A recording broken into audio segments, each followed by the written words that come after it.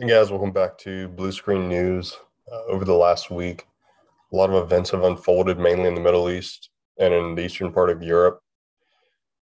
Russia essentially doesn't want Ukraine to be able to ever join NATO, which is the North American Trade Agreement.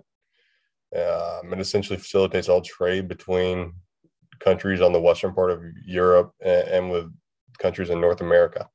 So Russia doesn't want Ukraine to be able to join that, but Ukraine badly wants to be able to join that. So U.S. is in a pretty tough spot at this point. Either U.S. has to let Ukraine join NATO, which is then going to certainly provoke an invasion from Russia, or the U.S. is not going to allow Ukraine to join NATO, and then Russia gets their way. So U.S. has basically been between kind of a rock and a hard place here. There's really no option U.S. can take where they win in this situation. So congrats to Putin. This was pretty well played by him so far. And then moving on to the Middle East, Israel started launching airstrikes.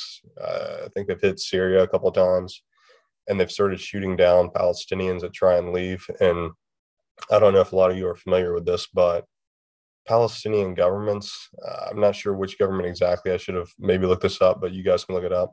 They have a thing called pay for slay, which basically, if a Palestinian does a terrorist attack to the state of Israel, they're then rewarded for it. And if they die doing the terrorist attack, their family's rewarded for it. So,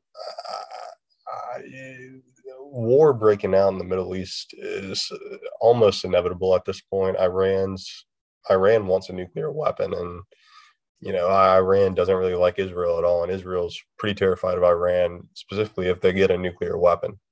So Israel is really trying to prevent Iran from getting a nuclear weapon. Iran wants a nuclear weapon. And then moving up a little bit from the Middle East, you then have Turkey's currency, which is just totally fallen off a cliff. I was reading a bunch of stuff.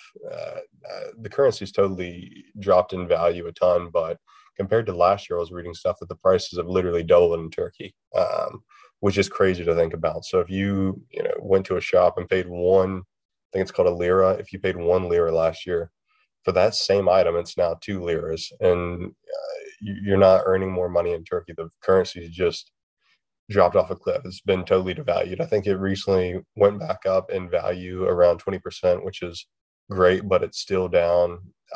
I'm not sure the exact percent, but it's still down massively from where it was before. So definitely have a lot of interesting stuff going on between the border between Ukraine and Russia, and then definitely have a lot of interesting stuff going on in the Middle East. And then once you kind of move over even further west in Europe and move over to the states of Austria and France and those sort of nations, Austria is really starting to force the COVID mandate. Essentially, if you are unvaccinated, you're going to have to get vaccinated. And if you do not choose to get vaccinated, you're going to start facing a fine. So things in Austria are looking pretty bleak for the people that want to be unvaccinated. I was reading that a lot of people in Austria that are unvaccinated are trying to flee, but where are they really going to flee to? I mean, the entire EU is pretty much forcing booster shots at this point, and not as drastically as Austria is, but I'm still in Italy right now. I've been in this quarantine for 18 days now, and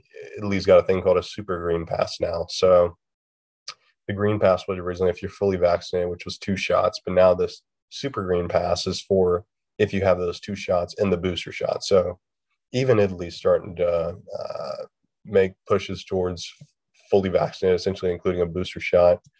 And then the one final news article that literally came out maybe 2 days ago, I had known Sweden, some people had already started microchipping their hands just so for things like getting in their house or getting into work, they can just scan their hand instead of having to bring around a badge. But recently, a company in Sweden, I don't Disruptive Technologies, I think is what it's called. They've essentially created a COVID vaccine chip to where you can get a vaccine chip entered in your arm and then literally get scanned, and people have access to your vaccination record. So definitely a crazy world we live in. Hope everybody has a good holiday weekend. And looking forward to the next episode.